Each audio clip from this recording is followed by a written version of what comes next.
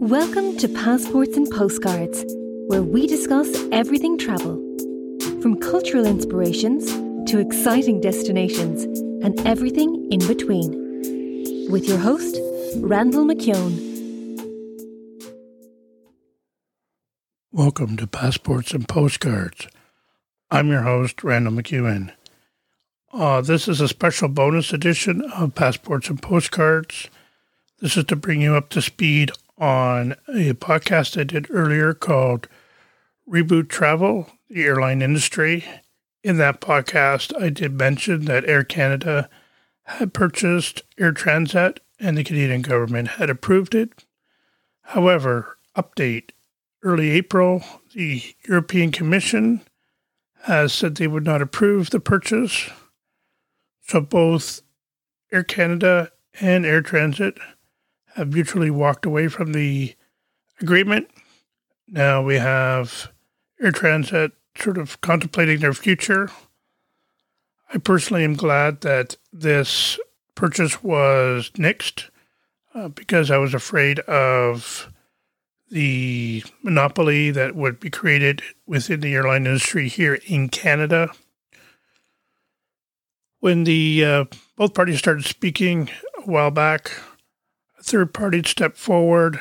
A real estate company from Quebec had talked about offering, I believe it was $18 a share. And at the time, the Air Canada had, I believe, offered $17 a share. However, there was a mutual agreement between both parties during negotiations that they would not take any other offers.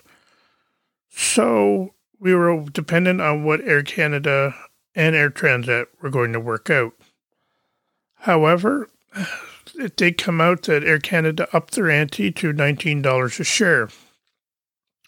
However, over the course of this past year, due to the pandemic, that plummeted to, I believe, about $7 a share.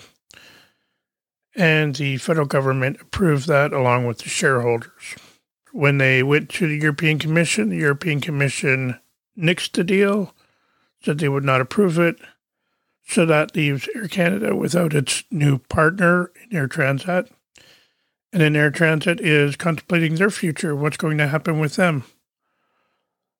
The past year and a bit has shown that the airline industry has really taken a hit because of the pandemic, and not sure who will recover when borders open up and we're allowed to travel again. Just figured I'd give an update. I know that I had put that in my podcast on Reboot Travel, the airline industry. I just wanted to give you an update, let you know that the European Commission, wise people they are, nixed the purchase of Air Canada buying Air Transat. So we'll see what the future lies for both airlines. I know currently the Air Canada has worked out a deal with the federal government about an aid package. So we'll see how that works out. I haven't heard anything about Air Transat looking for help.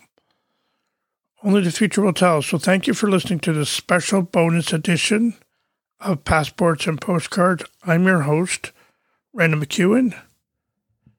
Subscribe, like, give us a 5-star rating, and review. Come back often as we have great podcasts for you to listen to and keeping the dream of travel alive. Thanks again. Have a wonderful day.